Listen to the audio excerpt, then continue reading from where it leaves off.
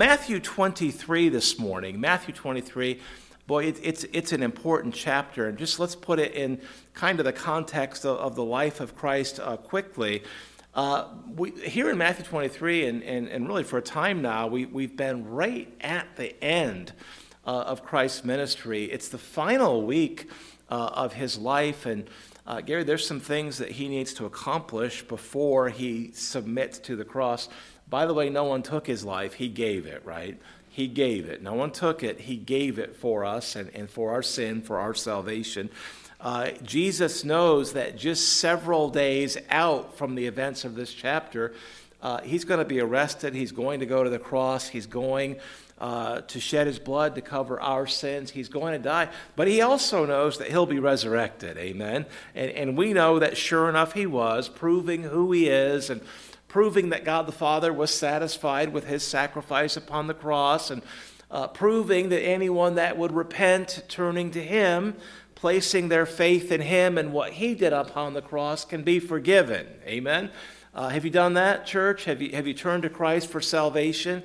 Have you placed your faith in him alone for forgiveness of sin? We've done that, right? Amen?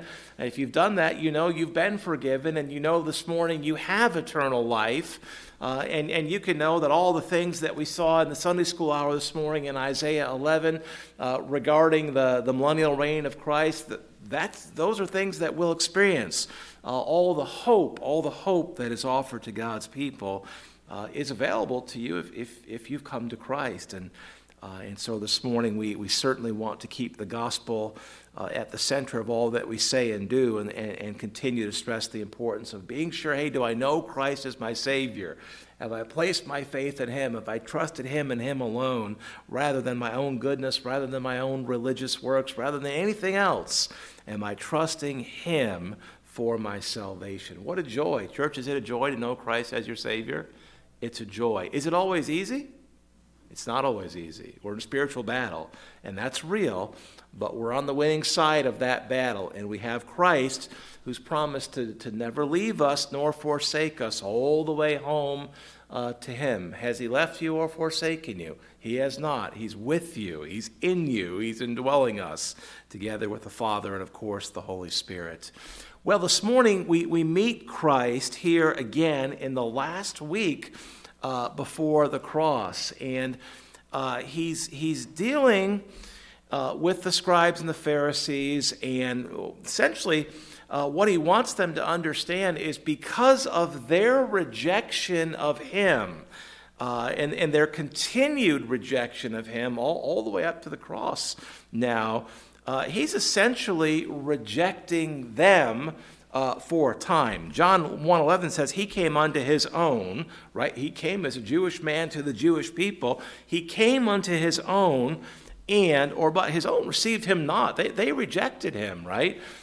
Despite his repeated offer of his kingdom and salvation to his people. They repeatedly, the bulk of them, the majority of them, the leadership and really the nation at large, they rejected him. And so in this chapter, Christ pronounces woe 6 or 7 or 8 times upon the scribes and the Pharisees. He pronounces woe on them. And it's not woe, how awesome you are. It's woe. He's pronouncing judgment on them for their sin, their legalism, their hypocrisy, ultimately their failure to accept him as the answer to their legalism and their hypocrisy and their sin of hypocrisy. Ultimately, he's rejecting them. He's laying aside them, the leadership of Israel, and really the nation, the temple for sure, and the nation at large will be set aside by the Lord for a time. Now, is the Lord completely done with Israel and his people forever? No, he's not. He's not done. Just look with me here at the passage. You're in Matthew 23. We'll see some things, and we'll focus on some things early in the chapter this morning. But look with me over here at verse 14. Verse 14, just kind of give you the lay of the land here quickly. Matthew 23, beginning in verse 14. He begins to pronounce woe, warnings, and judgments upon the scribes and the Pharisees. He calls them hypocrites, and he begins to indict them for specific sins that they could know forgiveness of in Christ, but they've rejected Christ, and so he just continues to indict them. If you come back down to verse 34, the Lord begins to prophesy consequences for their sin and for their rejection of Christ. He makes it very clear that Jerusalem will suffer greatly. Verse 47, he laments over Jerusalem. "Oh, Jerusalem, Jerusalem, thou that killest the prophets and stoneth them which are sent among thee, how often would I have gathered thy children together, even as a hen gathered her chicken under her chickens," there we go, "under her wings," poetry, "and ye would not." They would not be gathered under his protective wing. They've rejected him. He says, verse 38, "Behold, your house is left unto you desolate." There will be great consequence for their rejection of him. The Jewish people and the nation of Israel will be temporarily set aside in God's plan, in God's program. This was a terribly sorrowful thing for the Lord. The language in verse 37, it's with sorrow that he pronounces this judgment. But look at verse 39, please. There's a strain of hope, a thread of hope through all of this, as there is for all people today. He says in verse 39, "For I say unto you, ye shall not see me henceforth," you won't, "till or until ye shall say, Blessed is he that cometh in the name of the Lord." Jesus wants them to be reminded once again, just as Isaiah prophesied the first coming of Christ and the second coming of Christ, as we saw this morning in 10 o'clock hour. He wants them to understand that he is going to die. He's made that clear. He will be resurrected. He's made that clear. But he will come again. He will come again. There will be that tribulation period where God will deal with the Jewish people finally, and many will come to him. And then in his second coming, at the end of that time, they'll say, "Blessed is he that cometh in the name of the Lord. Blessed is our Savior, our Messiah, the Lord Jesus Christ, who come at that time." And so we know that ultimately there'll be a remnant who will get right in tribulation, and who will rejoice with us at the coming of Christ, his second coming. They'll rejoice and go with joy and rejoicing into his 1,000-year millennial reign. So there's ultimately hope. The chapter ends with this wonderful allusion to hope for these sinful people, but they're going to have to experience some chastening. The chastening of having been temporarily rejected and set aside, and the chastening of the coming tribulation before they understand that they've missed their Messiah, the Lord Jesus Christ. Having experienced those things, many a remnant of these people will come to Christ. Now, aren't you glad this morning? Aren't you glad this morning that we know who the Savior is? Aren't you glad this morning? The Jewish people in the first century, the vast majority of them missed it. They could not see it. They had been blinded supernaturally as a consequence of their sin and their hard hearts. We understand that. But we've not been blinded at all. We've not been blind. We've been given light by the Spirit of God to see who the Son of God is, the Lord Jesus Christ. And to know that he is the way. He's the way, the truth, and the life, and that there's no other way to the Father God except by and through him. Aren't you glad this morning that you know that? Aren't you glad? Do we have some things to rejoice about this morning? Amen. We most certainly do. We most certainly do. Turn with me here, please, to the beginning of the chapter. I want us to see some things here that the Lord begins to deal with the scribes and Pharisees about. And, you know, let's be clear. He's addressing the multitude who are there listening about the error, the sinful error of the scribes and Pharisees Why would he do that? Well, he wants them to be protected from the error of the scribes and Pharisees, this particular sect of Jews and Jewish leaders in the first century. These are not the Sadducees. These are the scribes and the Pharisees, the sort of very conservative, legalistic, dot the I's and cross the T's group or sect of Judaism in this day. He wants the people to be warned. He wants to warn them against the error of the scribes and the Pharisees so that they would not fall into the same error. Now, Brother Gary, to me it just seems logical that the Lord has preserved this in his word all of these years, these 2,000 plus years, as warning to us as well, right? He's preserved his words unto this day, today, so that it could serve as a warning for us also against falling into the same error. And so I would submit to you this morning that these verses, 12 or so verses that I want to focus on primarily this morning, they're warning for us also. And it's a warning given by the Lord Jesus Christ to his people so that we not fall into the error of these who, their error was so great, they were about to be rejected by Christ and laid aside for a time. So it's serious. The nature and seriousness of their error here is great. I'm going to pray, and then we'll jump in here. Let's bow our heads, please. Father God, we thank you, Lord, this morning for your words. Thank you for Matthew's gospel. Lord, thank you for preserving it for us that we might benefit from it for your honor and for your glory. Lord, I pray this morning in just these next few minutes that you would help us to see the things that Christ warned the multitude who gathered about. Lord, help us to take seriously these concerns that Christ raised. Lord, that we guard our hearts against the same error, that we not fall into the same problems that were so very serious and grievous to you, Lord. I pray, Father, that we focus our attention, our hearts upon you and your word, Lord. And Father, I pray this morning that we bear in mind that we can guard our hearts and be protected against the error that we see here, not because of our own strength or our own wisdom, but Lord, because of Christ, we can take up your words and live them, benefiting from them and bringing praise, honor, and glory to you this morning. Lord, help me, help each of us now, I pray, in Jesus' name, amen.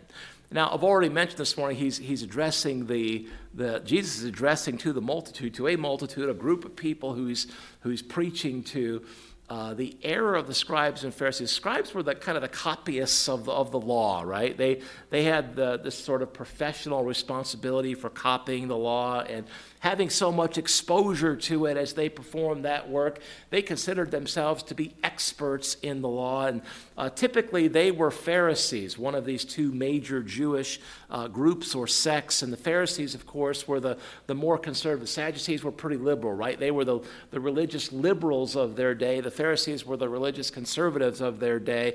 They were very focused on all of the elements of the law and their interpretation of the law. Remember, the law had hundreds of obligations that the Jewish people were responsible to recognize, to obey. The Pharisees added more than 600 specific interpretations to the law that they imposed upon people.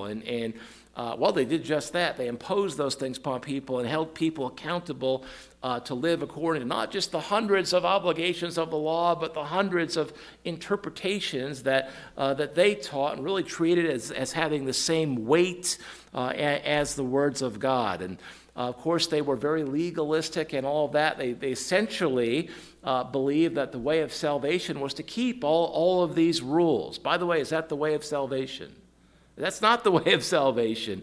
The New Testament teaches that the whole purpose of the law was to serve as our schoolmaster. What's a schoolmaster do? It teaches us that we cannot keep the law. We've all sinned to come short of the glory of God. That's the purpose of the Old Testament law, to show us, to reveal to us that we are sinners who need a Savior, and that Christ, of course, is that Savior. But here's the Pharisees, nonetheless missing that point. Look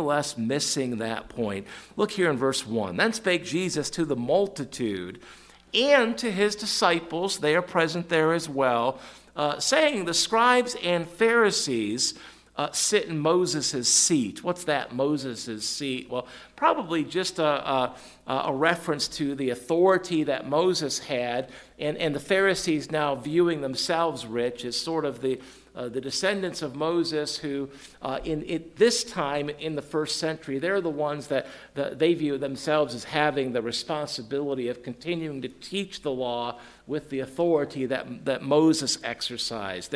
That's probably just the idea. They sit in Moses' seat with that authority, with that view of the responsibility that they have for teaching law, as Moses did. Probably not a literal seat. And Jesus continues in verse 3 and says, all therefore whatsoever they, the scribes and Pharisees, bid you, observe. He says, whatever they teach you, hey, you ought to hear that and do that. Do what they teach from the Word of God. He says, that observe and do, verse 3. He says, but do not ye after their works, for they say, what are the next three words? And do not. He says, listen, when they're teaching you from the Word of God, as long as it is that, as long as it's the Word of God, receive that. And do what the Word of God actually teaches. People at this time, they're still living under the law. We understand that. Christ's not yet gone to the cross. They're still living under the law. So he says, listen, you take care to hear the teaching of the Word of God and to obey that. He doesn't say don't listen to them at all, but he does say, listen, you watch them. He says, all therefore, whatsoever they bid you observe, that observe and do ye, but, so there's a contrast here, but do not ye after their works.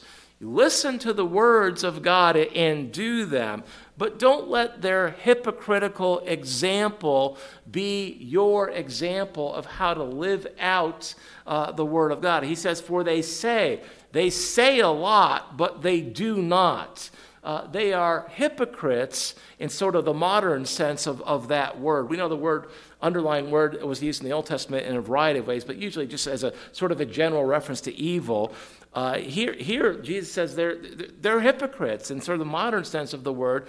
They say all sorts of things, but they do not do what they are teaching you to do. He went on to explain here in verse 4, for they bind heavy burdens and grievous to be borne, and lay them on men's shoulders. They come up with all this stuff, all these hundreds of applications of the word, and they burden you with the heavy weight of keeping all of that. They bind heavy burdens and grievous to be borne, and lay them on men's shoulders. They're imposing all sorts of obligations on people, most of which, or much of which, at least, is not scriptural at all. He says, but they themselves will not move them with one of their fingers. They're hypocrites. Listen to the words of God as they teach them, and receive the words of God. Do the words of God.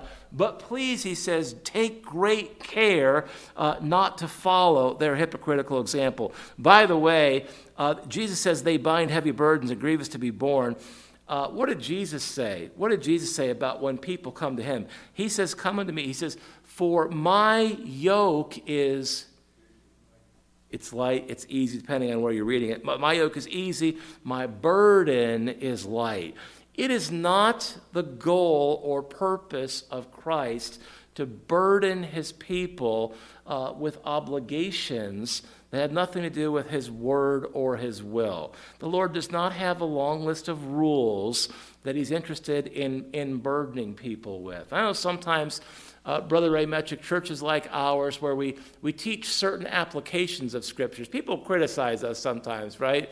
We'll teach certain standards for Christian living, and that's not a bad thing, right? Because I shared with someone this week the idea that we talked about this a little bit, and I said, listen, we could teach the Word of God all day long, but if we don't take care to apply it in a practical way, it's kind of just academic, right? It's all up here and never kind of works its way out through our hands and feet and our mouths. So I think pastors and preachers, teachers of God's Word, we have a duty to help people understand God's words, but also to apply it to our lives in a way that is biblical and Christ-honoring and encourages us to live out God's words in a practical way. So we teach modesty and standards, and that's good.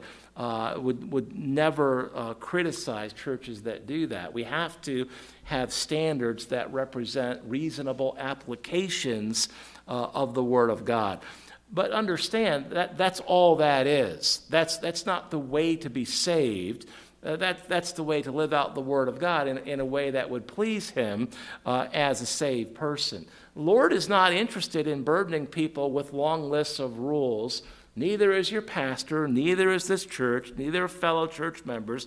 Jesus says, come to me, my yoke is easy, my burden is light. I don't want to weigh you down.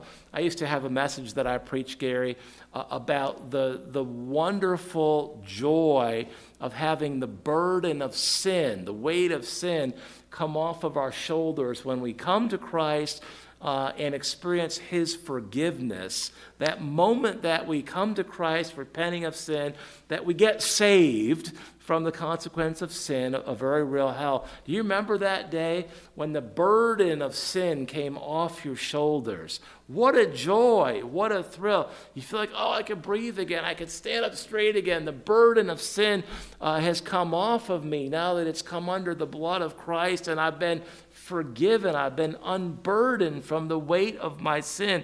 Well, that's part of the joy of salvation. It's not the Lord's intention or desire to burden His people again with long lists of rules that are required to keep your salvation or to earn your way. That's just not the way it is. We have reasonable standards for Christian living, and we teach them and preach them, but the Lord has no interest in burdening us with long lists of rules that just don't relate to His will or His way or His word at all. And so you look here at the Pharisees, and you wonder, what in the world? Why is it? Why is it that they've arrived at a place where they feel like it benefits someone to have all of these hundreds of rules, applications, in addition to the very specific requirements of the Word of God, the law that they were living under? Why is it that they had all of these rules that they burdened people with? Why is that? Why is that? It seems to me this morning that, and I haven't really given you an outline this morning. I've just been talking, Gary. Let me give you a little bit of an outline here. Number one, if you don't have number one already, number one here this morning, take this down, please. Do make some notes, a few notes this morning. I believe this morning the Pharisees wanted to be heard. They wanted to be heard as men who were more righteous than they actually were. Did you get that? Did you get that? I believe this morning the Pharisees wanted people to hear what they said and think, boy, those guys are really righteous. Listen to them. Listen, they've got the law, but they've got hundreds of rules. They got a list as long as your arm, and they got a list that it's just, you can't, how righteous are they? So holy, so godly must they be. But what does Jesus say? He says that they say and what? Do not. Now, you can say stuff. You can say stuff all day long, but if you don't do that stuff, you're a what? You're a hypocrite. a play actor, somebody who's just acting out a part for some purpose. I believe this morning that Pharisees, yes, they believe the way of salvation, and they really did seem to believe this, was keeping the law, but the purpose for adding on all of this other stuff, the heavy burdens, grievous to be borne, I believe this morning that it ultimately was rooted in a prideful desire to be heard as men who were more righteous than they actually were. Now, I want to ask you a question this morning. You don't have to raise your hand or call out or anything like that. Brother Ray, you weren't going to do that anyway, were you? No, sir. Do we struggle at times? Do we have our own personal struggle with hypocrisy? Church, do we? Do we? I mean, listen, you can't be a pastor or preacher or anyone that's going to share the Word of God with anyone else and not recognize there's a struggle. We're in a spiritual battle, of course, but part of the struggle that we're in is, listen, we know what's right, we want to say what's right, but doing what's right is a whole lot more difficult than saying what's right. Amen? That's just truth. It's naturally easier to say something that's right, the words of God, than to do something that's right, the words of God. Now, stop and think about this for a minute. When we're not doing what's right, do we always do the right thing about that? To not do what is right according to God's word is what? 3-letter S word. It's sin, right? It's sin. So to not do what is right according to God's word, that's sin. We understand that. And when we sin, hey, as believers, people who have come to Christ, we know it's forgiven already, but we also know that unless we do some business with the Lord, that can affect our walk and our relationship with the Lord God. And so when we sin, our right response should be to do what? You got one? Repent, confess. Lord, I agree with you. You know, that conviction that you lay upon my heart, I agree. That's confessing, to just agree with the conviction. Lord, I confess. I agree. That is sin. And Lord, I'm going to yield to you. I'm going to look to you now for grace. Zach's going to preach about grace tonight. And strength, that kind of grace to put off the sin, to put on obedience, righteousness in its place. And as we do that, sure enough, we find grace, we find strength in the Lord to put off the sin and to put on obedience in its place. That's what we should do. But do we always do that? Do we always do that? We don't. Agreed? We don't always do that. Sometimes, and you just listen, please. Let's listen carefully and see if this just seems right to you.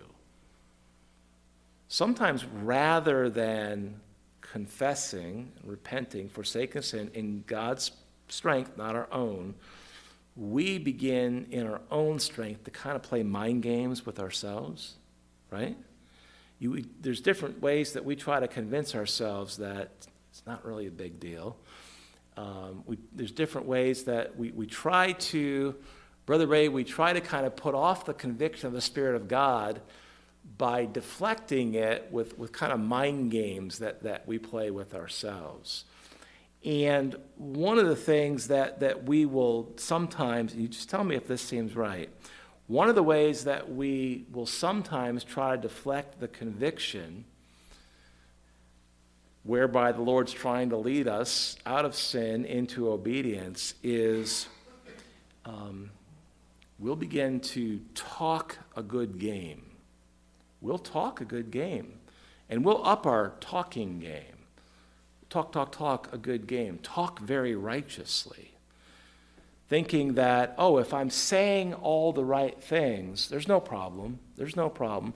When in fact over here there's sin. Sometimes if we're not careful, we try to cover our sin, the reality of what we're doing, with some very righteous talk up here like it's cover. If I'm saying all the right things, and boy, people are hearing me say all the right things, this is okay. This thing, it's okay, because I'm saying the right things. Let's listen to how righteous my speech is. Hear what I'm saying. But the reality is over here, there's still some doing that needs to be dealt with. Do you recognize that's a thing that we sometimes do to avoid dealing with the sinful doing? We try to deflect ourselves from the sin and the necessity of dealing with the sin in a godly way by doing something else, saying righteous things, rather than dealing with the sin. Here's the thing. You tell me if this sounds right. We can try to fool ourselves for a while. Can you fool yourself for a while? Sometimes. There's that saying, you can fool some of the people some of the time. You might be able to fool some of the people some of the time. You can talk a good game to cover the stuff down here. But we cannot fool the Lord. Amen? You can talk and trick yourself into thinking, listen to how righteous I am. And you can hope that as you talk the talk, people think, listen to how righteous this man is. He's a pretty righteous man. But the Lord knows the truth. He can see through the cover and get down into our hearts, and he sees the hidden things that come out of our hearts. He knows the truth. Did the scribes and Pharisees fool Christ, Brother Ed? Did they fool him?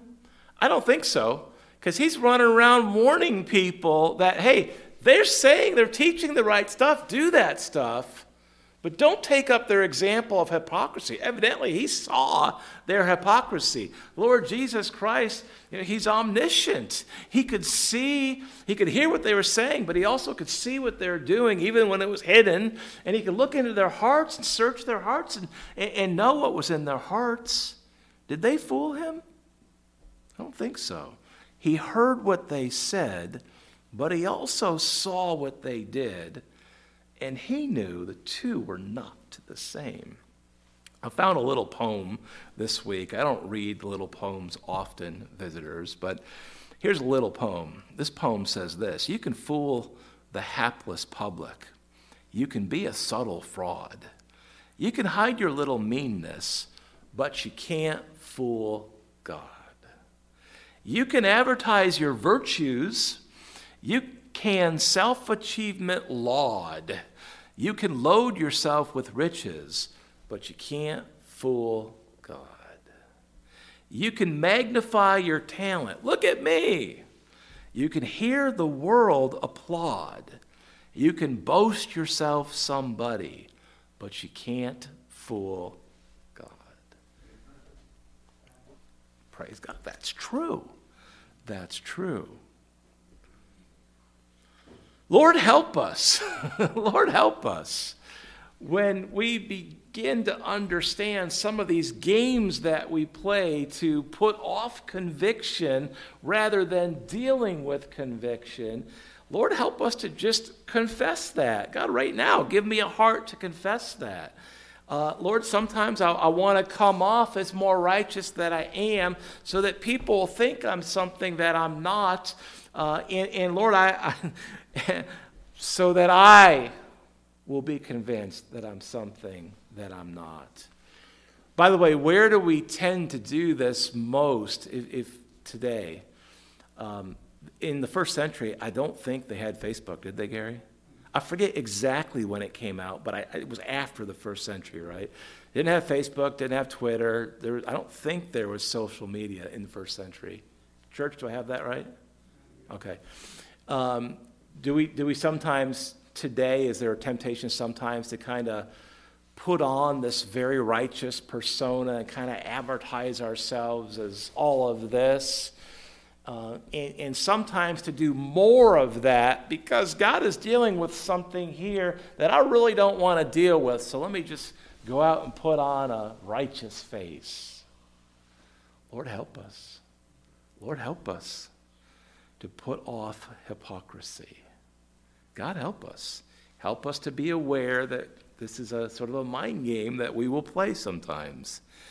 Help us stop trying to impress others. Help us to be people who speak your words and do your words. And Lord, help us when there's conviction to respond with simple, humble agreement and yieldedness to you, and then with strength from you, a blessing for our yieldedness to put off the sin and to put on true righteousness in its place. Can we do that? If yes, because of whom, church?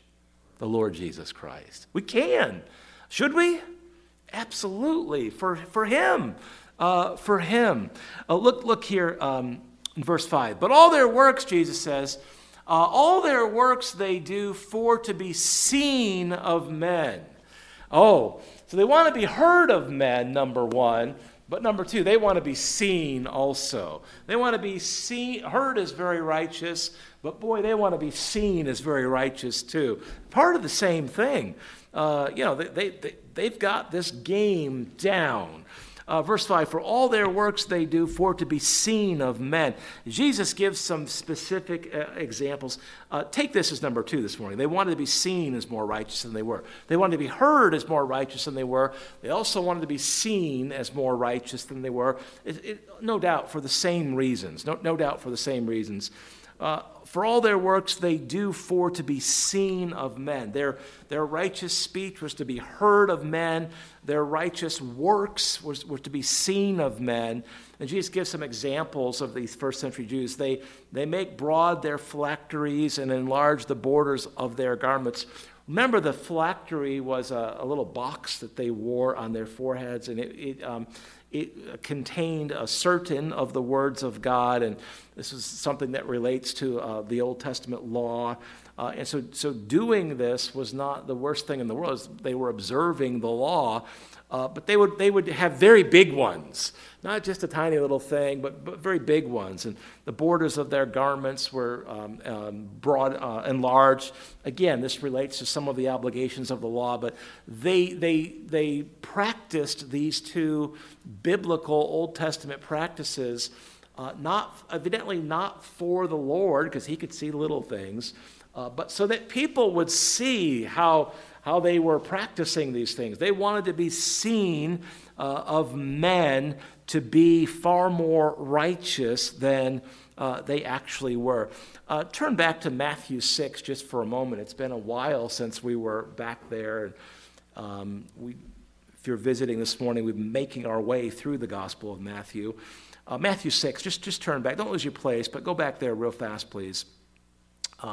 Matthew 6, Jesus is offering a similar warning about a heart filled with a desire to be seen or heard by men versus a desire to be seen and heard by the Lord. Matthew 6 and verse 1. Are you there? Are you there? Matthew 6, verse 1, Jesus said, take heed that ye, all of you, not do your alms, your giving, before men to be seen of them. Be careful that when you give or when you serve, that it's your motivation is not to be seen of others. Very obedient, very righteous. Look at me, I'm putting my offering in the offering plate.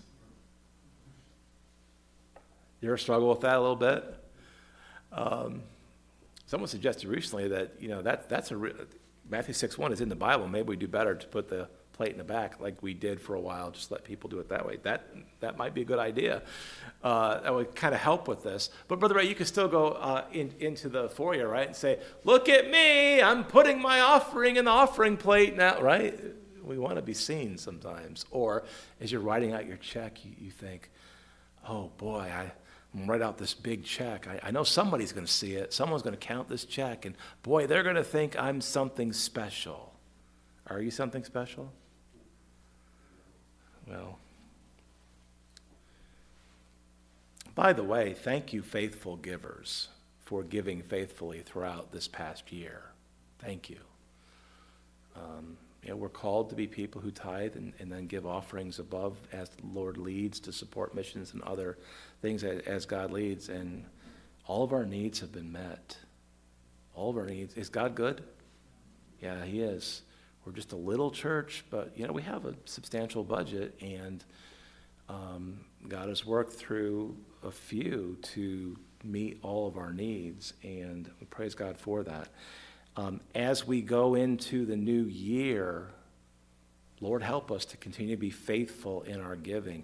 By the way, if you've not been, I'm not chasing you this morning, criticizing you, but you get faithful. Amen. Give a tithe. God's called us to do that. He's taught us to do that. Give offerings as God leads. I mean, that's required for our obedience to the Lord. I'm not trying to burden you with that or weigh you down with that, but that's biblical, right? That's a biblical practice, and God will bless you. God will bless you for that. He will. The church, does God bless you for your faithful giving? He does. He does. And so if you've been giving faithfully, pray that the Lord will give you the faith to continue doing that. And if you've struggled in that area, I understand that struggle. Confess that and pray and ask God for the faith to begin being faithful in that area. He will answer that prayer. He will give you faith, and he will bless you. He will bless you accordingly. Church, are we a church that's all about money and getting money and spending? Is that what we're about here? It's not, right? It's not. But we won't keep the lights on. Amen? But all their works they do for to be seen of men. They make broad their phylacteries and enlarge the borders of their garments, wanting to be heard as very righteous, far more righteous than they were, and wanting to be seen as far more righteous than they were. If you're still there in Matthew 6, sorry, I meant to read another verse there. There's another example of this same idea. Matthew 6:5, the Lord warned, when thou prayest, when you pray, thou shalt not be as the hypocrites are, for they love to pray standing in the synagogues and in the corners of the streets, that they may, why? So that they may be seen of men. Jesus says, verily I say unto you, they have their reward. What's the reward that those hypocrites wanted? They wanted to be seen. They wanted to be heard. Back in 6:1, where Lord is talking about giving your alms in secret, not to be seen. He says, otherwise you have no reward of your Father. Listen, if you give, if you serve, if you pray, primarily to be seen as very righteous, that's your reward. That's what Jesus says. That's the reward that you'll get. But if you give and you pray and you stay right with God, for his pleasure, rather than playing some mind game or desiring to be seen or heard more righteous than you actually are, if you do that with a right heart and with the right motive, Zach, does the Lord bless us for that? He does. If you do it with the wrong motive, he does not. You have the reward that you desired. Let's go just slightly further here. So they desired to be heard of men, number one. They desired to be seen of men as more righteous than they were. No doubt in part trying to deflect the guilt of their own hypocrisy. Number three this morning, and we'll stop here.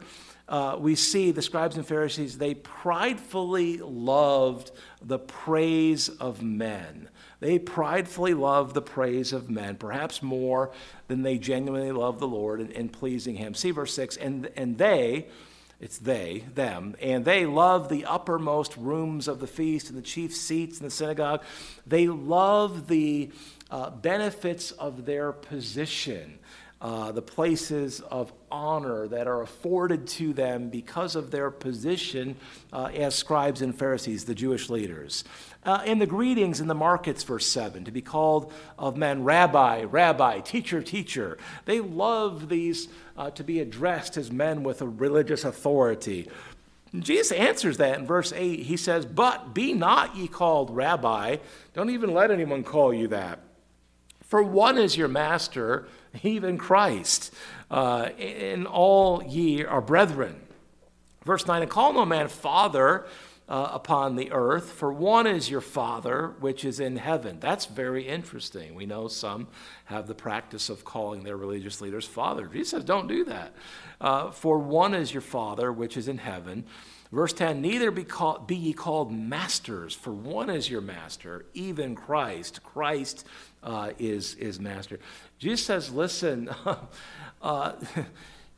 take great care that you not desire the praise of men more than you desire to please the Lord. This is the idea. Take great care that you not desire the benefits of the place of service that you have more than the benefit of pleasing the Lord as you faithfully serve in that place for His pleasure, for His honor, for His glory. Lord, check our motives as we go into this new year. Father, check my heart. Lord, give me a heart to serve you or to continue serving you into and through this new year. But Lord, please check my heart. When I write my check for the offering, when I pray in public, when I serve in public, Lord, please check my heart, check my motive. Lord, help me to be sure that it's for you rather than for me. Jesus said in John 12 and verse 43, the Bible says, "These Pharisees that loved to be seen and heard and loved to enjoy the praise of men," Jesus says, "For they loved the praise of men more than the praise of God." I think we do well this morning to stop there and ask ourselves, when I give, when I pray, when I serve, when I speak of the Lord, when I praise Him, what is my goal? What is my purpose? Do I want that to accrue to my pride? Look at me, look at me, look at me. Am I trying to deflect conviction, where we began this morning? Do I want to be seen and heard of men more than seen and heard of my Lord and Savior? Lord, show me, search my heart, check my motive. If I have any of that wrong to any extent, to any degree, Lord, give me a heart to confess that this morning. Help me to put on right motive this morning and go forward with that desire to serve you and please you more than myself, more than my pride, certainly with more of a heart than to deflect the guilt of conviction. Lord, check my motives. Am I playing mind games? Am I desiring to serve my pride more than to serve you? Lord, check my heart, check my motives.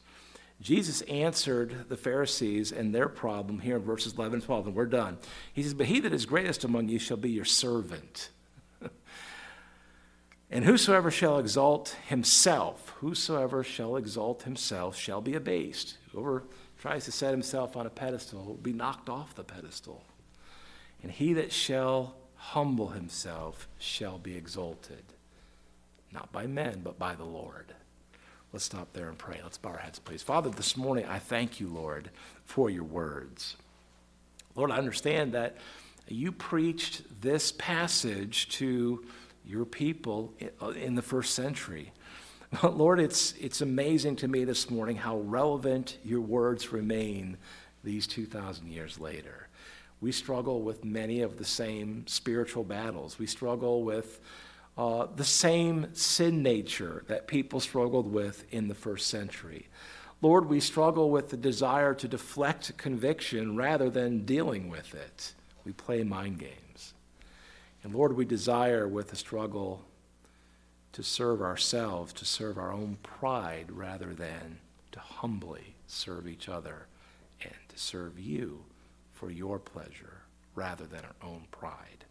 Father, I pray this morning, as I've said, that you would search our hearts, expose our motives privately where we sit right now.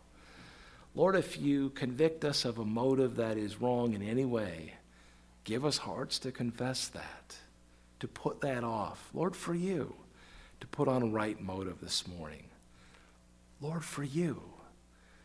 Father, if there's sin that needs to be confessed and dealt with this morning, I pray, of course, that you give us hearts to do just that, to agree with you, to yield to you and find strength and grace from you to put that off. Lord, help us to remember this morning that we can't hide from you and we cannot fool you. It just makes good sense this morning to ask you to search our hearts and to respond as you lead. Lord, help us to do that even now. I'll give you a moment to pray.